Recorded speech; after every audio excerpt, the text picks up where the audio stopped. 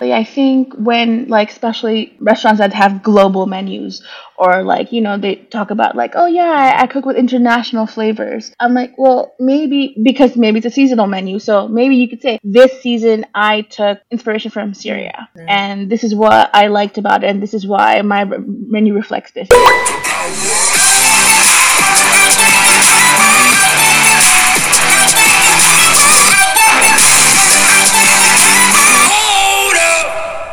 My turn. Hi, dropouts. Welcome back. This is Crystal.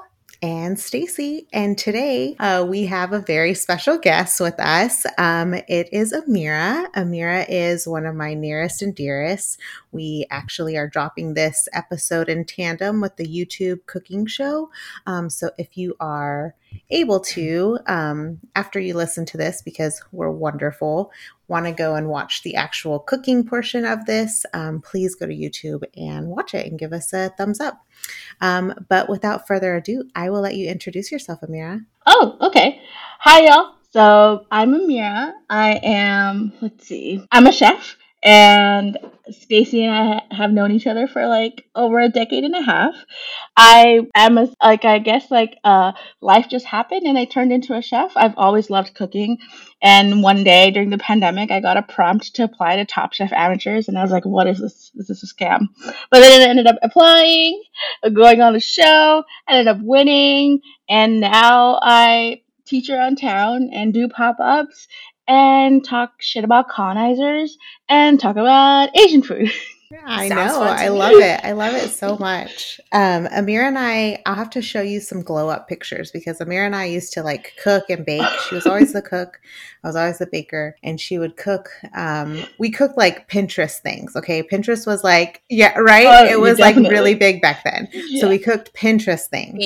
And I would bake, and yeah, it was just the difference of like what we made then versus now is amazing.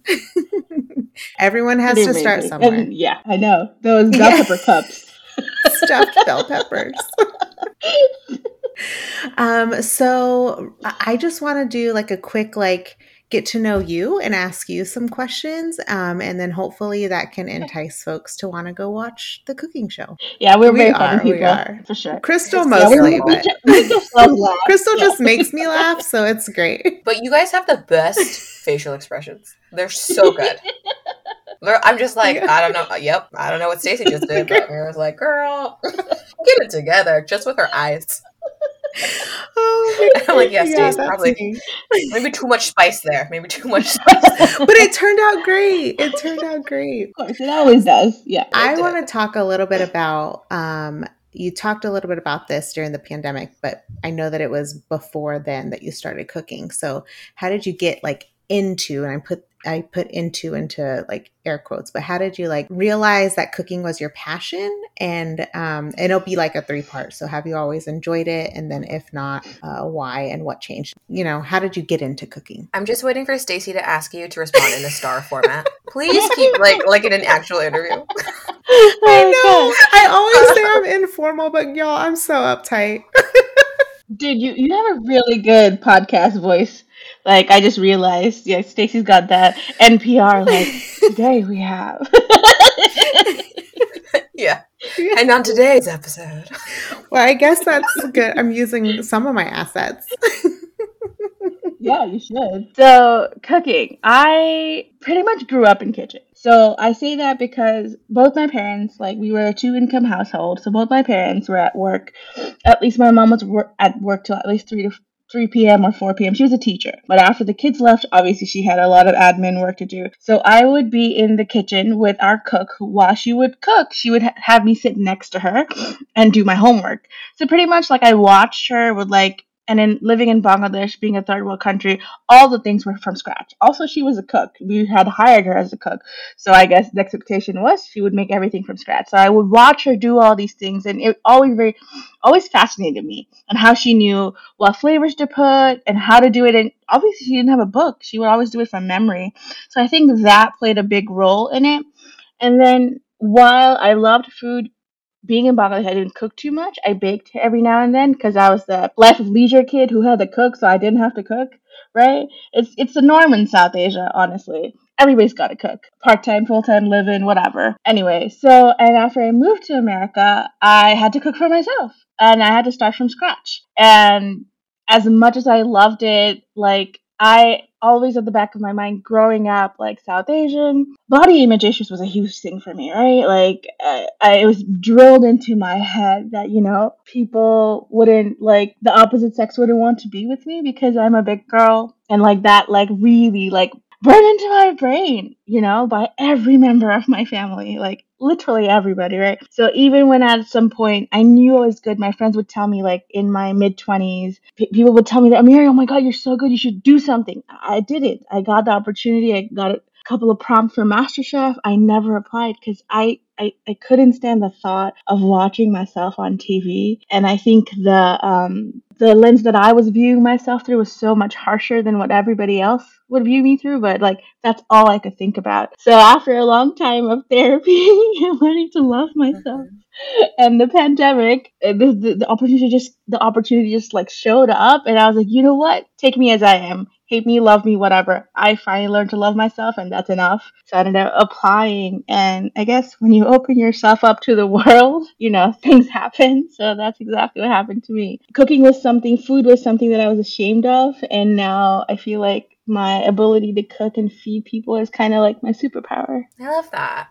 I think coming from an Asian household myself too, like that is something that is difficult, right? Right. There's something about just how you look that is very specific, and if you don't fit that mold, typically they have no problem telling you, right, that is wrong or bringing it up. And I think especially the culture that we grew up in though too, in like the 90s and the 2000s when skinny heroin chic was like in. Yes. I was like, there's no way, you know what I mean? And so kudos to you, because it's hard to just like put yourself out there. Now look at you. You're a boss. Just like making people proud of their bodies and their food. Yeah. And thanks for sharing that story, because we, Crystal and I are strong proponents of therapy and going to therapy and finding yourself and finding your, learning how to heal from all of that, because I feel like we haven't had a chance to really heal from our childhood trauma. And so that is something that I'm very proud to hear you talk about it and like be proud of yourself for that.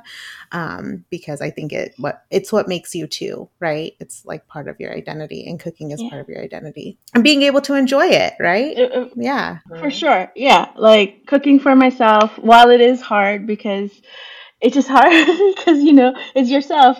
It's hard to be like, it's hard to show love to yourself. So some days I have to like sit my butt down and be like, no, you're going to make yourself a lovely meal. A couple of days ago, on Friday, I had a meeting and I had a couple hours in between.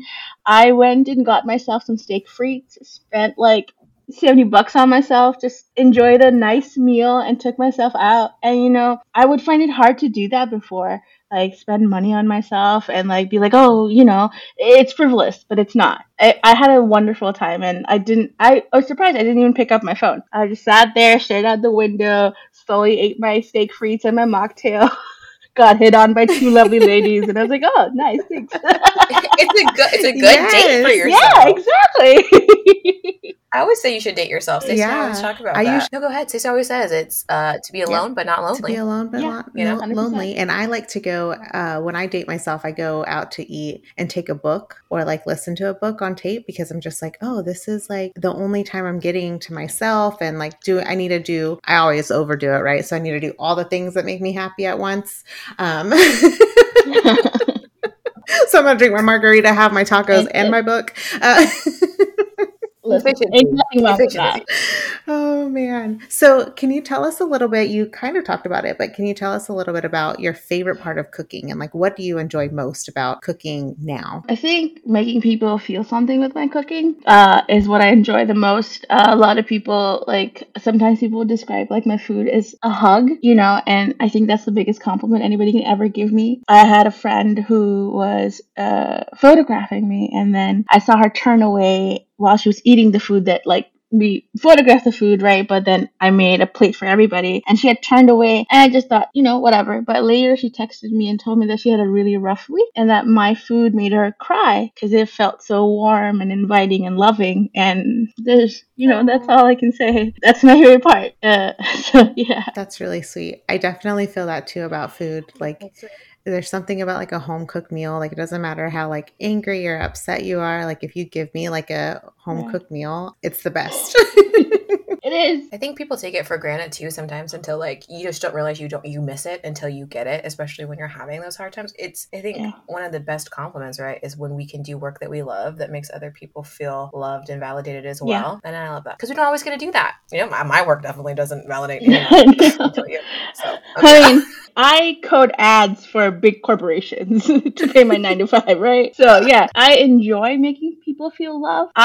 Don't hate me, my family, if you're listening to this, but like sometimes I felt that a lot. That the love that I think the love that I didn't feel, I try to show people that, like, you know, that this is how it feels to be loved. And I think I overtly do it a little too much.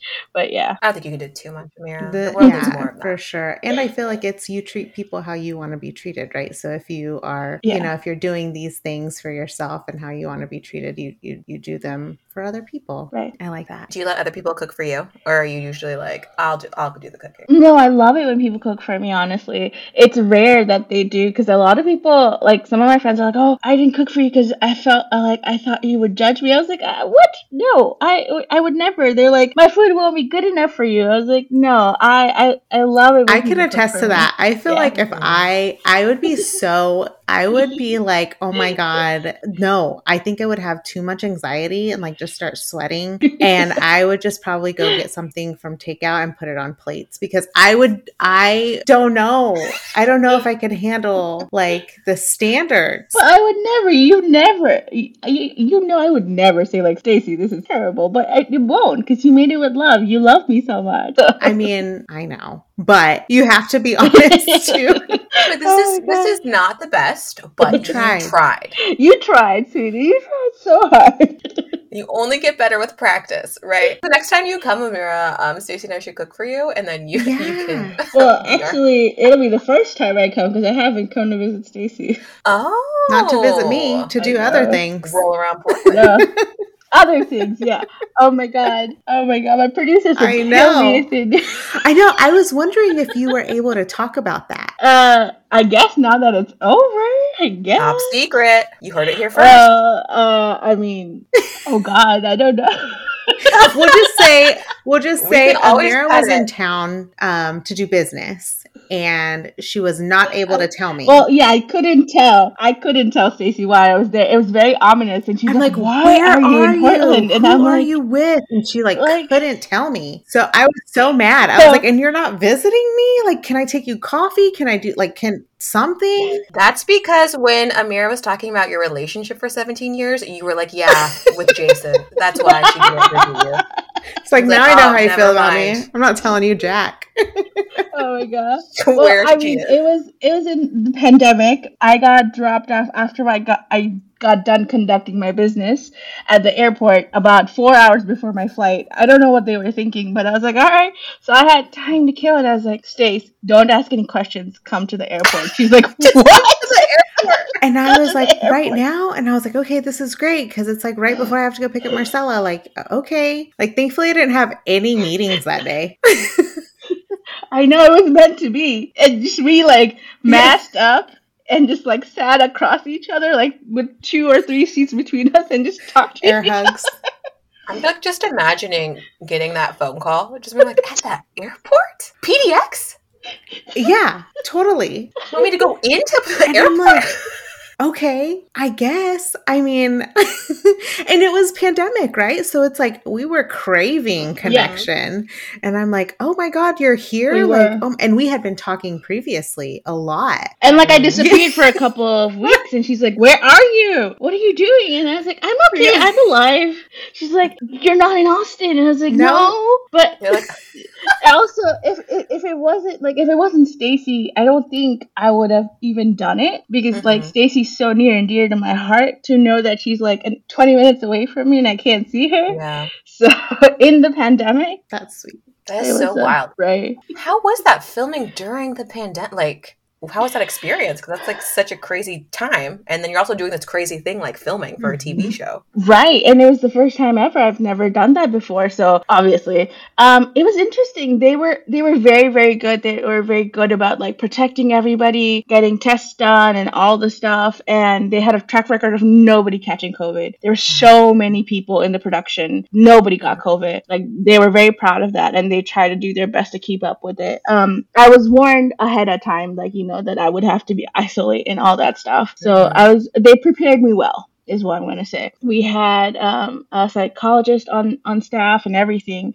to help us through it. So not that I needed it, I have my own therapist. So, but yeah, just in case, I right? love mine. Yeah, just in case, because I'm sure for some people, like being alone, isolated, away from your family, I think they were also treading on uncharted territory. Nobody's done that before. The whole hotel, I don't think anybody else but the Top Chef crew and team was in there. Nobody else. Is that where you filmed too? Was that in the kitchen, or did you go somewhere else? No, the kitchen was in one of the I think it was at the stadium. Like the they Moda had taken Center? over. Okay. Yeah. Okay. And it was huge. Like what you see on TV, it makes it feel like okay, biggish, but in person, it is humongous. Because like you have to have camera people moving around, right? So you have to give them that space. Like the center of the kitchen is just camera folks, so you can't walk through that. So yeah, it was a lot of equipment that I was just like, if I had more time in there, I'd be like nerding out. But I had no time. I was like, I gotta do this. I gotta win this. Like, Can you? So stressful. So Can you stressful. talk to us about like what that process is like to like figure out what meal you're gonna make? Yeah. So the prompt goes, right? So the prompt goes and I'm like in my head. So I don't know about other people, but I prepped for this thing because in my head I was like, this might be the only chance I ever get to go on TV and show off my skills and also talk about Bangladeshi food and like Bangladeshi flavors, right? So I had been practicing because in my head I'm like, I'm gonna walk into like a white person's woke kitchen. Like that's all I put in my head, right? Because they're not going to have the spices that I grew up with, not my kitchen. So there's a lot of things that I needed to learn how to make from scratch if I wanted to put my flavors out there, right? So I've been practicing and doing all these other things at home. And when the prompt came, all I could think about is like, because it was such a short time and I had to make 2 dishes in an hour, right? One savory, one sweet. And I'm like, what do I do? So the first thing came to me, I was like, these people are chefs. I need a protein that cooks fast. And that's what I went for. I went for lamb chops. They're small. They cook fast. They take on flavor. And so I just went for that. And then I'm a really bad baker. I cannot bake to save my life. So I was like, what do I do? And I'm like, okay, I can make rice porridge. I just have to make it sweet. I can make a rice pudding. So that's what I ended up doing. I made rice pudding and I made lamb chop and put my Bengali twist on it. And I was like, fast cooking, most like, flavor explosion, like smack their faces. That's like in my head. Like, and they kept asking me, are you worried about your opponent? And I was like, I don't know them. I don't care. I just know me. I just know my flavors. She can do whatever she wants to do. What did they make? Yeah, for sure. They made like a mole with chicken thighs and rice, because the secret ingredient was chocolate. Okay. And obviously, like the first thought in my head, mole, and then I was like, well, but that is the first thought anybody would have, because like mainstream, if you think you're in Texas, especially mole, obviously that's going to be my go-to. In my head, at first, I did think of doing like a mole-esque sauce with the garam masala lamb chop on it, but then because I wasn't thinking about chocolate in powdered form. And then when I walked over and saw the cocoa powder and all that stuff, I was like, okay, no, good. I can have it. Because in my head, when you said chocolate, I think bars. But when I walked up to the whole plethora of the diversity of chocolate, cocoa powder, and I was like, boom, done. Yeah. And can you explain to us a little bit about, like, you talk a lot about Bengali flavors and being from South Asia, and like, what does that mean to you? Like, what does that flavor profile mean to you? And like really talking about it to our listeners in a way like it's going to make their mouths water. Well, okay. I mean, I guess it's a little bit nuanced. It's not just like one straight. So Bengali flavors, like by itself, it's separated from the rest of the Indian subcontinent, would be the predominance of fish and mustard flavors, right? Those are like the 2 predominant things, but that's oversimplification. Bangladesh was an abundant land, and we have a lot of grains. So rice is a big thing. So which is why the British rice, right? And so after the British left, we were East Pakistan. We weren't even Bangladesh. So we had to give like grains to Pakistan as well, right? Because Bangladesh is a delta. So it's a very fertile land. So grains go really well over there. So having, I guess, like giving things to other people, like their bounty to other countries and other people around it. Bangladesh food at its core is very humble, all at the same time. It's also very rich because of the Mughal inspiration, like the biryanis, it's a whole production, like to make a biryani for weddings. Like if you ever go to a Bengali wedding, like, oh my God, the fragrance, you can't stop. You're just like, I'm just here for the food. Forget everybody else. Good job getting married, but like we're here for the food because like such an affair, such a show off thing to like have good food at the wedding. Mm-hmm. And like, yeah, it's a little bit of both because of so many people that have passed through Bangladesh, so many influences. And South Asia in general, I'm very, I guess, passionate about people knowing the diversity of the food there, because more often than not people just think curry, and I'm like, okay, if you talk to somebody from South Asia, nobody even calls it a curry. Now, popular speak, we call it a curry here and there, but to me, the fact that people think curry is a spice, because somebody told me, oh, my mom's allergic to curry, I was like, what? Like I couldn't understand what they were saying to me. I'm like, are you saying they're allergic to turmeric or anything of that sort? Because oftentimes everybody in America thinks there's turmeric in every curry. I'm like, no, sweetie, there isn't. Yes, I guess you guys now have discovered turmeric, but hold your horses. It is not in everything. It has very good medicinal property, and like it's used for your skin, for inflammation, for all the things. And these are ancient medicinal things. So thank you, but no thank you. Don't tell me. You're like, I already knew that. For you. Like, no, but I'm allergic to the curry, Amirah. All the curry. I know. All the curry. Even during the pandemic, like this Washington Post article came out about how like curry is a spice, and this guy was like, how could an entire subcontinent like have one dish only? And I'm like, Jesus Christ. Whoa. Like, I mean, why?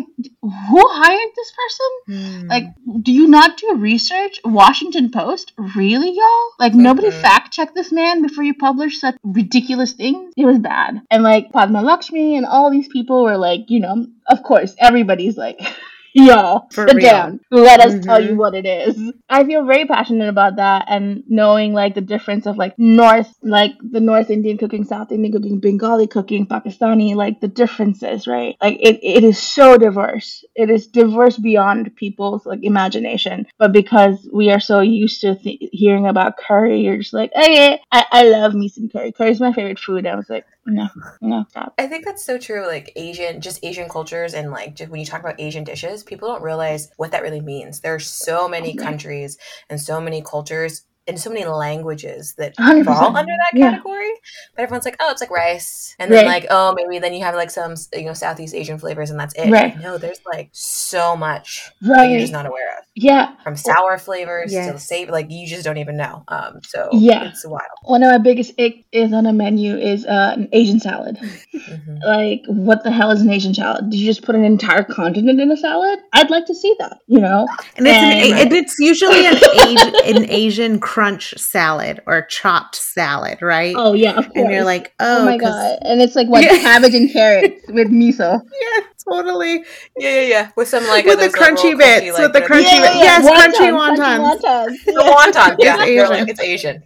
Yeah. Which Asian? Oh my God. Like, I went up to a Wolfgang Puck's restaurant at like Singapore because it was like fancy, and I walked up to it, and it's in Singapore, right? And this man has an Asian salad in a Singaporean like. And I was just like, I'm going back to the hawker station over there. That's my peep. Thank you very much. You're like, who is this salad for? Like, who is your target audience with this? Because it's not the Asian folks. Yeah. That's for sure, right? It's not. And can you talk a little bit about like what it was like for the difference in the foods that you were so used to at home, and then when you came to America, what happened, and like what were you eating, and what did you find? Like, I want to know what you found like really good, right? And then what you found like completely disturbing. Well, like the Indian restaurants in Austin, there's like next to nothing. I think I took Stacy to this one place called Shalimar. That place got shut down due to rats, I think, at one point in time. Right? That was the state of South Asian food in Austin when I moved here, right? To get big Bengali flavors, I had to visit Mexican markets, Mm-hmm. and fiestas and all my other brown people, because I'm just like, I can't find anything at these HEBs as much as I Yeah, love we me love some HEB. HEB, right? I couldn't when I moved here, we didn't. Like eventually they started putting some stuff in there, but there was nothing. And I felt like very at home in a taqueria, like just the communalness of it, the rice and the roti, the Mm-hmm. tortilla of it all, right? And like and it took a long time in Austin too to have the diverse like Asian restaurants, like the East Asian, Southeast Asian, all of that. And once that started popping up, I could find my ingredients there. So I still don't have my Bengali ingredients. More often than not, I'm visiting like a fiesta and then a local Asian market to get like all my ingredients. And I use a lot of Southeast Asian ingredients in my cooking to get to that Bangladeshi flavor. I have to sub it to in order to get it. Like I said, like when I eat like Mexican food and Tex-Mex, it makes me feel like That home. is the hug that Like, everyone yeah, needs to yeah, experience in their lives, exactly. at least once. Yeah, I know. I know, and my Spanish is not that great, but I love it when like tias and Mm-hmm. abuelas speak to me in Spanish, and I'm like, hola, hi, yes, I know you, but I don't, but thank Oh, you. speak to you in Spanish, not Mexican? Oh yes, sorry, in Mexican. Sorry, my bad. I forgot the terminology. We, How could yeah. you forget, Amirah? It's I so know, important. just like my Arabian, I was like, okay, thank you. I don't know. I was on the phone and like being Muslim, I think my mom had said something to me, and I said Inshallah, and some like a military man or somebody, he was ex-army or whatever, heard me, and he's like, your Arabian is really good. I was You're Arabian? Arabian?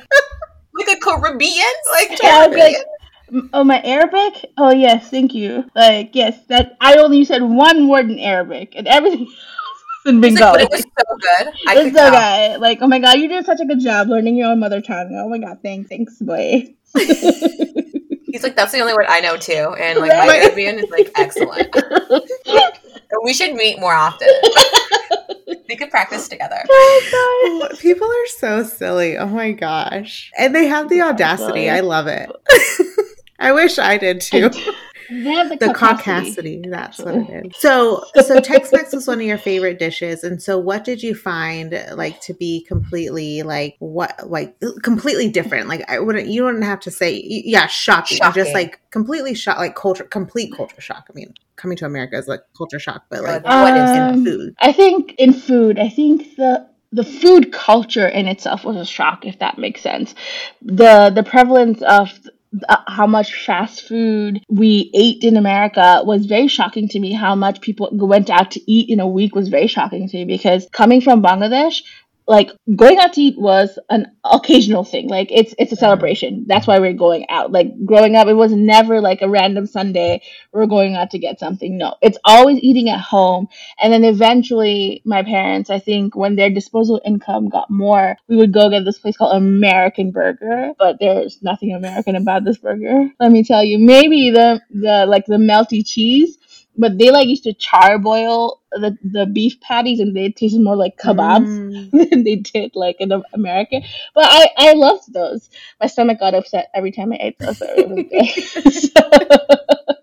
But we would get American burgers, and then when it was a celebration, we would go like get like the Bengali Chinese. It was never like proper Chinese, like, but also Bengali Chinese is its own cuisine because of presence of like Chinese tribes called Hakka in Calcutta. Or Kolkata, that is next to Bangladesh, right? So, and like the Silk Roads, the trades, that in itself is another cuisine. But true Chinese cuisine, we didn't have it until like much later, because we were just so okay with like eating Indo Chinese or Bangla Chinese. And that culture in itself, like how much time that we don't have, I guess the luxury of having help in Bangladesh and not having it here was a very like, I felt like I didn't know how people could do it. I would be so tired in the day. I didn't want to cook for myself. Also, I didn't have money. I would buy like offcuts of meat, the cheapest cut I could find, chicken wings. That was cheap. I think I remember buying for like $3 back in the day and like adding my own like Bengali flavors to it and cook it for a long time to get that tenderness to it. So, which is what made me really good at braises, which is what I do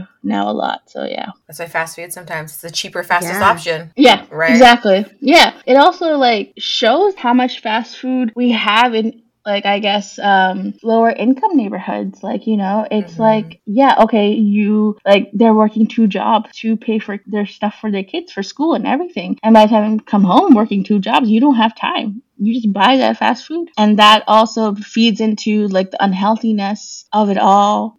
Even like with food stamps, I think back in the day, I don't think there was a lot allotted for fresh fruit. It was mostly like trans fat and saturated fat that was like on the food stamps that you were allowed to get, right? The food culture.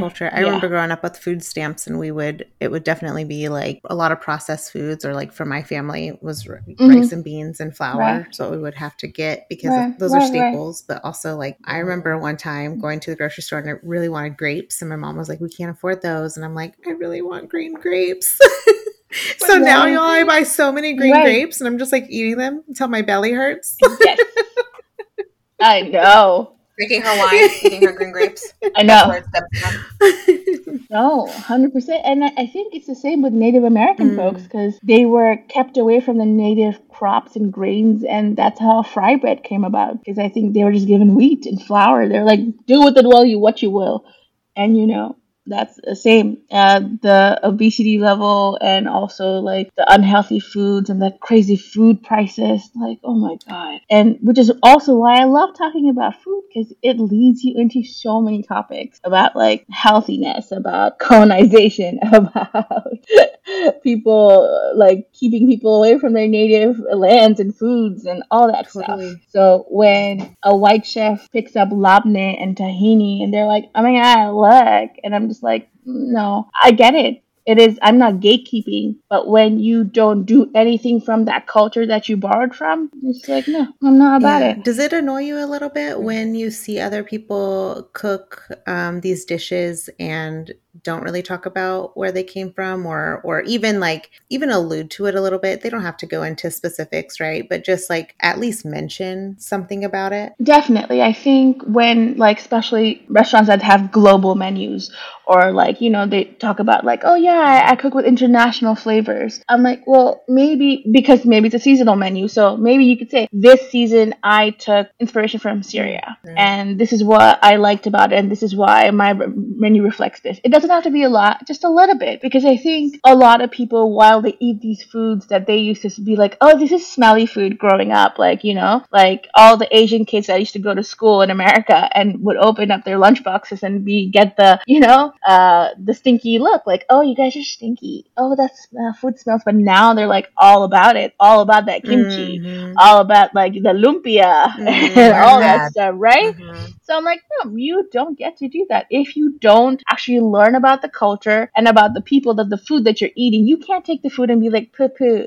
No, that's no, right? My particular peeve is when people say it's a clean Asian flavor, so you're implying that Asian people cooking is not clean, but a white person cooking Asian food is. I see it in food competitions all the time, that the person who is native to they're making it, but they don't like it. But when the white person makes it, they're like, oh, you made it more palatable for us. Sweetie, my food is not to be made palatable for you. My food stands on its own. If you can't handle it, that's your problem. Yeah, it's not for you then. Yeah. I think language is so important. People don't realize the power of words. They're like, oh, I never took it that way. And you're like, well, yeah, but maybe you should think about it. Right. And how that would look on the flip side. Exactly. It's interesting you say that though, because the other day I was trying to figure out how to. I was just like, I wanted to. It was like a Thai food, so I was like looking for a recipe to figure out how could I recreate something like that at my house. And it's so interesting because you can't find like, I wanted like an authentic kind of version to it. So I'm like looking for recipes, and you cannot. It's like, okay, well, this is an authentic whatever, and you look down and it's you're like, no, okay, so the person who made this is not even. Was Shelly Johnson from? It's like Jennifer in Wisconsin. Yeah, totally. And you're like, maybe Jennifer in Wisconsin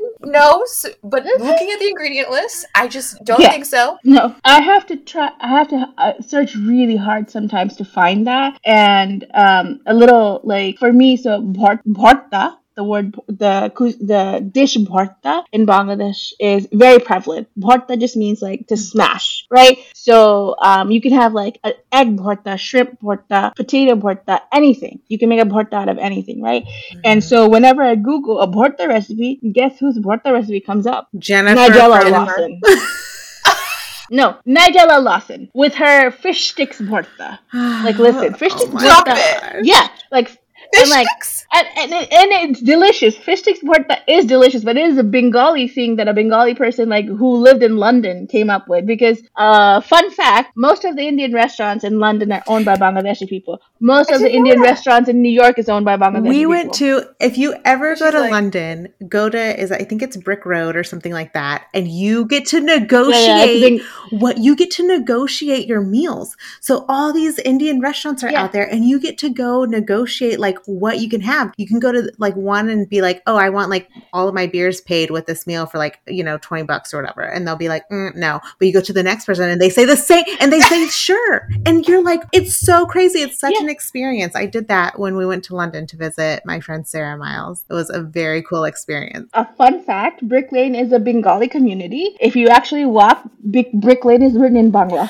Oh, cool. If you go through it, Brick Lane is written in Bangla. Right, That's so cool. There's a story, and like the story is called Brick Lane. It's about like this Bengali housewife and all the things, typical husband, much older than her, so many barriers, I guess generational barriers, and like all these expectations that he had from a younger wife that was meant for an older generation and all that jazz. It's a good book. The movie's okay. You should drop it in the chat for us. Yeah. Sounds interesting. It's quite an old book actually, but yeah, a lot of those places are owned by Bangladeshi people because mainstream folks, I guess, in the West don't understand Bengali food, so they are forced to put Indian mainstream or what the West knows like saag paneer and like chicken tikka masala and butter chicken on the menu. And if you dig through it, and sometimes you'll see something like a fish, and you're like, oh, this restaurant's Bengali, right? Because they'll put some stuff in there, so you're like, okay, I see you. I see you trying more often. And it's not only mainstream folks, the Western folks' fault. It's our own people's fault because they'll walk by a Bangladeshi restaurant and be like, oh, I can make that at home. And they don't go in there, right? So it's not just that. Yeah, people, we're That's how I feel we're about our Filipino own worst restaurants. enemies. I'm like, we my are. mom can make that. Yeah. I know. I'd rather make it better. She I can make it know. better. I know. Yeah. Oh my God. But also, those restaurants, I feel like also because they're trying to make it, it's not authentic to what we know, right? So it has been westernized or bastardized in a way where you're like, that's not what I want. If I want like traditional, I want a hug from my mom, I'm just gonna get it from my mom because I know it's true, authentic flavor. Yeah, I don't know about y'all, exactly. but Tex-Mex, y'all. I will never turn down a Tex-Mex place.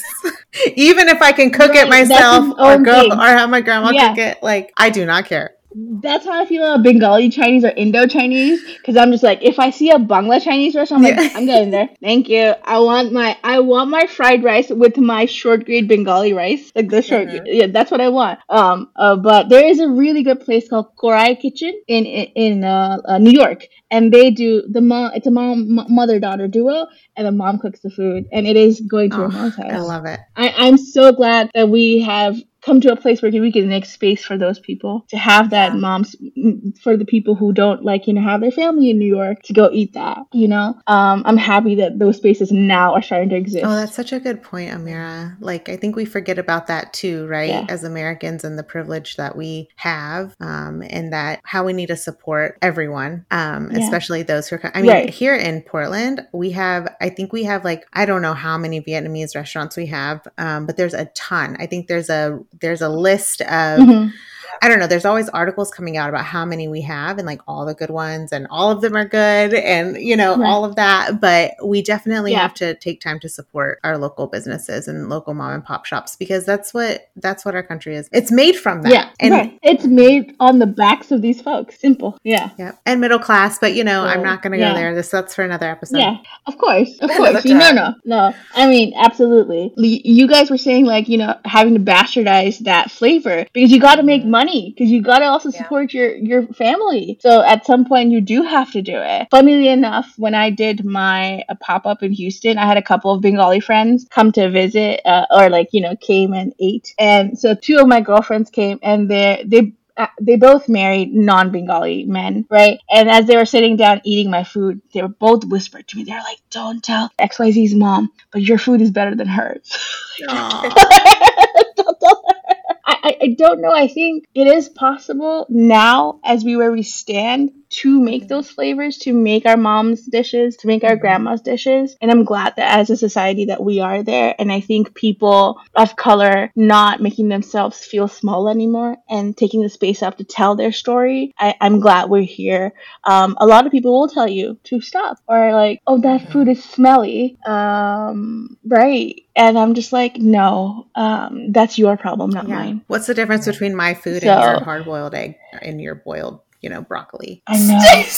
your tuna casserole. Yeah, tuna casserole. What's the difference here? Mine has flavor and yours doesn't. Yes, Crystal. Yes, with the brutal facts. I love it. But that story that you just shared, Amirah, is like my grandma. She didn't sell her tamales for a really long time until there was someone in the community that was selling them, and they were like, "We don't like hers. We like yours." And so we were like, "Yes, Nana, like we'll help you make them." And so it became like a whole thing. We like went over to help her make them. She would have them like pre-ordered from some guy who really loved them, and like he would buy like 7 dozen tamales, right? And then she was like, "Oh, I don't think I'm making enough money." And I was like, "Increase your prices." Like, and then we would always see what the other lady was doing, because we always knew that if that other lady whose tamales weren't that good, right? You give the people what they want. If they weren't that good and she was increasing her prices, you got to increase yours because they're good. They're worth it. Exactly. Nothing like friendly competition. 100%. Also, like, a different topic, but same-ish. When I write menus, I don't like dumb my stuff down. I don't write the English things for it. I write my Bengali names for it, and on the bottom I describe it in English. But hey, if you can say kokova, you can say khichdi. You can say like proper stuff, like murg makhni, which is butter chicken. You can learn to say it. You can say kokova. You can say all these other things. Yeah, and you're never gonna learn if we dumb it down for you. So yeah, but like European flavors are like so like sophisticated. I'm like, tell me how my flavors in my curry, guys, you can't see it. I'm putting quotation marks in my curry. Please tell me. Let's go. Let's have a cook off. Let's see if you can make the layers of flavors like I can. No, don't tell me that my Asian food, my Indian food is cheap, because they should be cheaper. But a risotto or steak frites is so much more money. Bleep off. Bleep That's off. It, bleep off. Oh my gosh.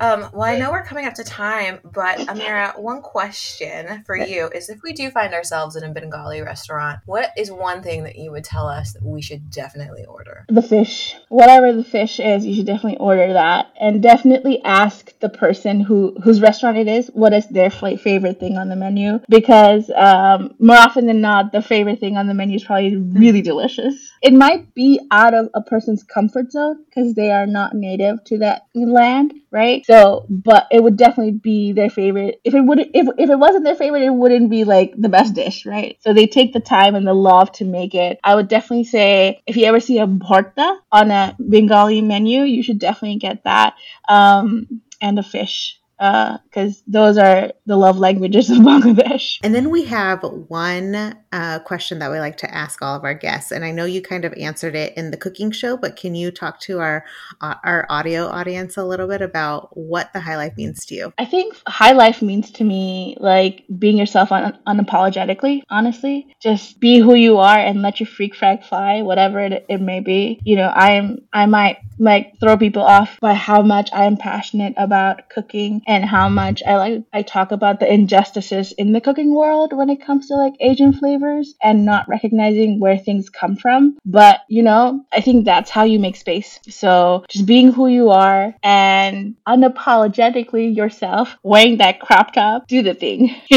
Don't let anybody tell you otherwise, because I think we've spent a long time as women, as brown women, as big women, hiding ourselves, making ourselves small. So just like let it all out.